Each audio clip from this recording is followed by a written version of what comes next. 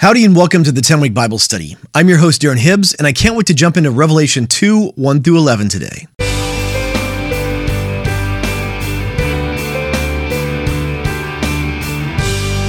Well, welcome back to the 10-Week Bible Study. This is week 2, day 1 of our study of Revelation. Would you join me as we pray before we start? Lord, would you open our eyes and our ears to hear what your word has to say to us, God? Fill our hearts with the knowledge of you today. In Jesus' name we pray. Amen. With that, let's jump into God's Word. I'll be reading today from the NIV. This is Revelation 2, starting in verse 1. To the angel of the church of Ephesus write, "These are the words of him who holds the 7 stars in his right hand and walks among the 7 golden lampstands.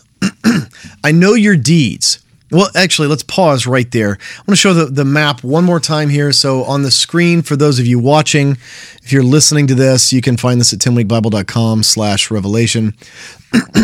You can see in the inset map of what is Western Turkey nowadays, you can see where Ephesus is. It's the most southwesterly of the 7 churches. It is near, Ephesus and Smyrna are very near the modern city, Turkish city of Izmir. Smyrna is actually in it. But again, the geography here, all of these 7 churches are churches that John was at least somewhat familiar with, but they're actually 7 churches that the Lord is choosing specifically. There are other cities that have churches in them in this geographic location. So it's not that John... Some scholars will say, well, John was just choosing these because he wanted to use them as an object lesson against Rome, that kind of thing. That's not what's happening here. Jesus himself is choosing these churches to give a message to. There were other churches that John was familiar with that he could have done this with, but he chose these 7 specifically because of the issues that are going on here in these next 2 chapters that we're going to be reading this week on the podcast.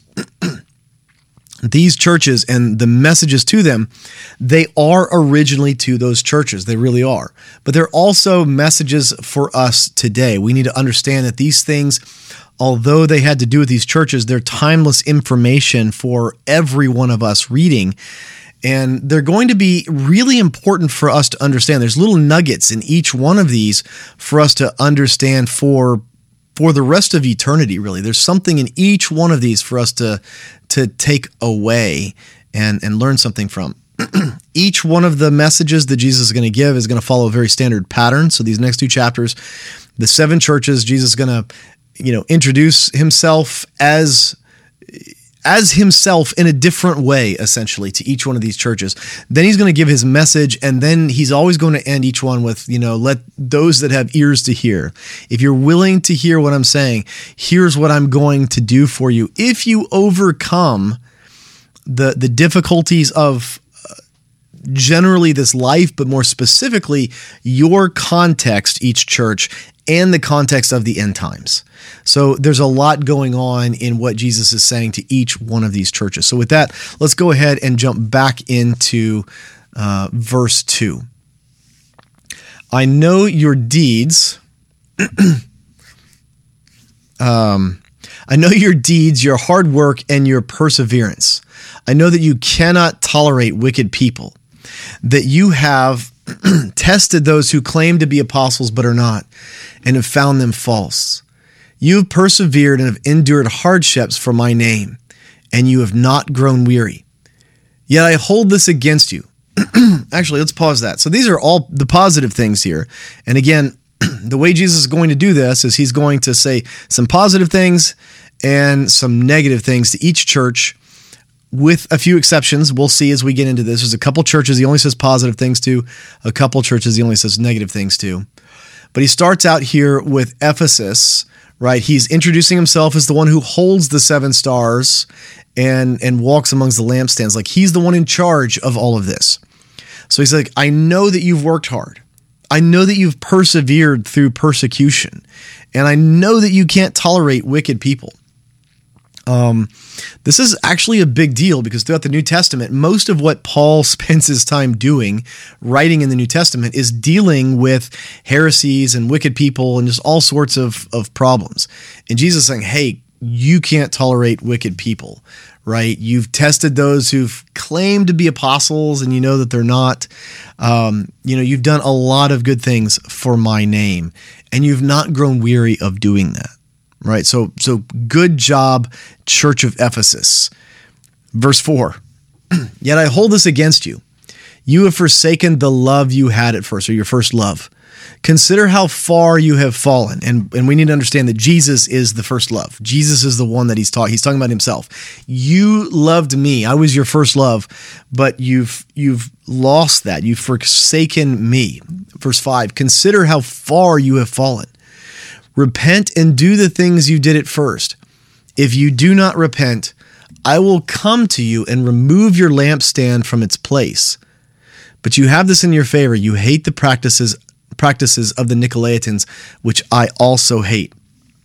So Jesus is saying, and this is a really big deal, I think, for us to understand, as he's saying, I'm the one who is in charge of the lamps and the lampstands. And we understand from chapter 1, the lamps and the lampstands, they are, the stars are the messengers, either the angels or the pastors. The lampstands are the churches themselves, the very existence of the church. And Jesus is saying, listen, it's not going to be some kind of outside group. It's not going to be some demonic mission to try and destroy your church. He's saying, you put me first, or else I will eliminate you. I will not have a church in this context, he's saying, that doesn't have me as their first and primary source, their first love. If you're going to define yourself with anything other than me, if I'm not going to be your primary affection, I will remove you myself. I will end this church. So often when we see conflict and things coming from outside in a church context, we think to ourselves, well, that's the work of Satan. God is glorified through the church, and it's only going to be Satan that's going to come and try and destroy the church. And here we actually see Jesus himself as saying, no, I will be the one to destroy your church. I will remove it. He is not intimidated by how he looks from the outside, right? God is not like, oh man, but if I get rid of the church of Ephesus, what's that going to do to my name? How is that going to look in all of the Gentile and pagans' minds if I get rid of that church? He does not care about that. That is not one of his concerns. He's like, listen, I will not allow you to continue as my church unless I am your primary affection, unless I'm your first love. He is going to be the one that's going to remove them.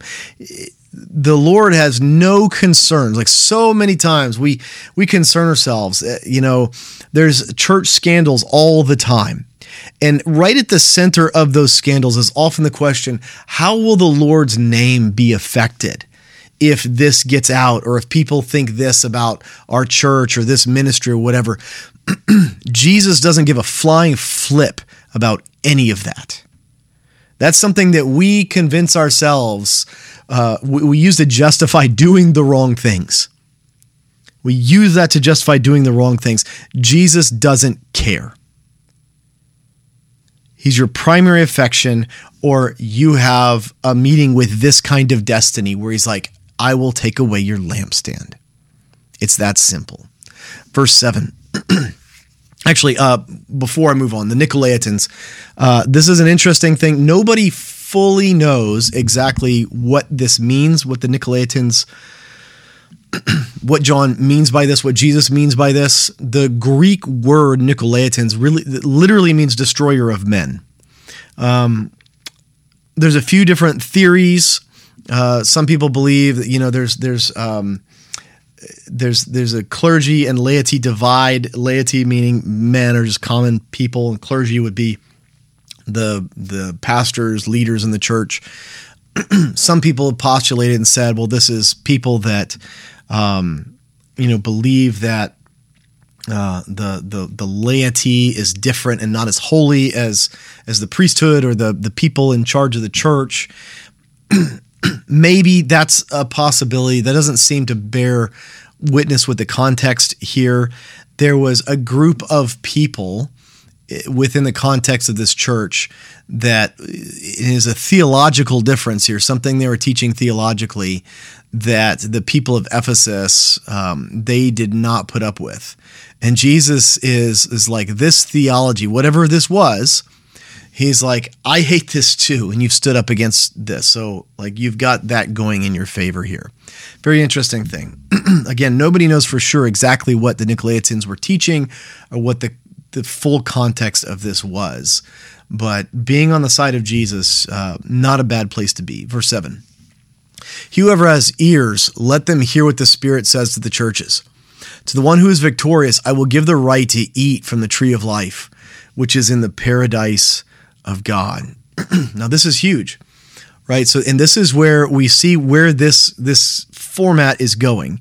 Jesus says to each church, to whoever has ears, if you're victorious, meaning if you overcome, if you make it out of this life without turning away from the Lord, you stay faithful to Jesus. In the context of the church of Ephesus staying faithful, in the context of persecution staying faithful, in the context of the universal church throughout history, you stay faithful. Here's the thing that I'm going to give you. And we know that this is a universal promise, because this universal promise is not just to the Ephesians, but it's to everyone. Everyone gets to do this. We're going to see this by the end of the book. If you're victorious, I will give the right to eat from the tree of life. Now remember, we're going to see this at the end of the book of Revelation. We're being alluded to it here. The tree of life. There were two trees in the Garden of Eden. One was the tree of life, and one was the tree of the knowledge of good and evil. We mostly think about the tree of the knowledge of good and evil, right? All the depictions of Adam and Eve taking the apple and eating the thing and getting kicked out of the garden. I happen to believe that the tree of the knowledge of good and evil was an avocado tree because, I mean, an apple, it's good. Yeah, right. But I mean, anything that takes as good as an avocado and comes from a tree, that's got to be the first sin, right? That's got to be sinful. That's a joke. Okay. Nobody knows what those trees were. Nobody knows what the fruit was. But they were commanded not to eat of the tree of the knowledge of good and evil, but they had to eat of the tree of life. And when God kicked them out of the Garden of Eden, the primary reason, because his Spirit, he didn't stop engaging with Adam and Eve after they left the garden. But what was in the garden that God kicked them out from was the tree of life. He said they have to be removed from the Garden of Eden so they can no longer eat of the tree of life. Otherwise, they'll live forever. And so it's actually eating this tree of life that gives us eternal life. Now, we'll have physical bodies in eternity, and we'll need to eat from the tree of life. And that's the thing that gives us eternal life. I don't understand how that works. That's just how the Lord set it up. And so we don't have eternal life now because we don't eat of that tree. Adam and Eve did until they got kicked out, and then they died.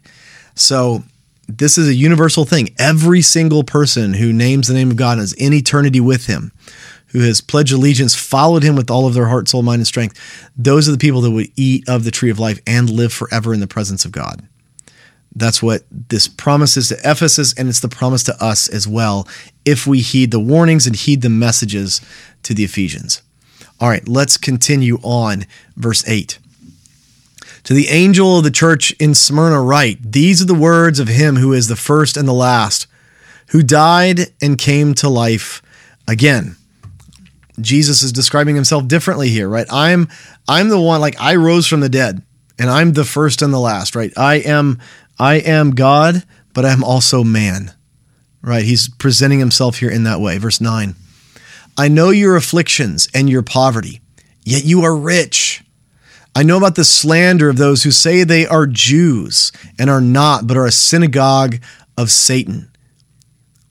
I'm going to pause right there. Many people have used this passage as an anti-Semitic trope and things like that. That's not what's going on here. This is another one of those things we don't really understand. We don't know the context of this. And I don't like taking these things. A lot of people, they view Revelation as entirely figurative. And from the outset, I view the parts of Revelation as figurative that present themselves as figurative, and the parts as literal that presents themselves as literal.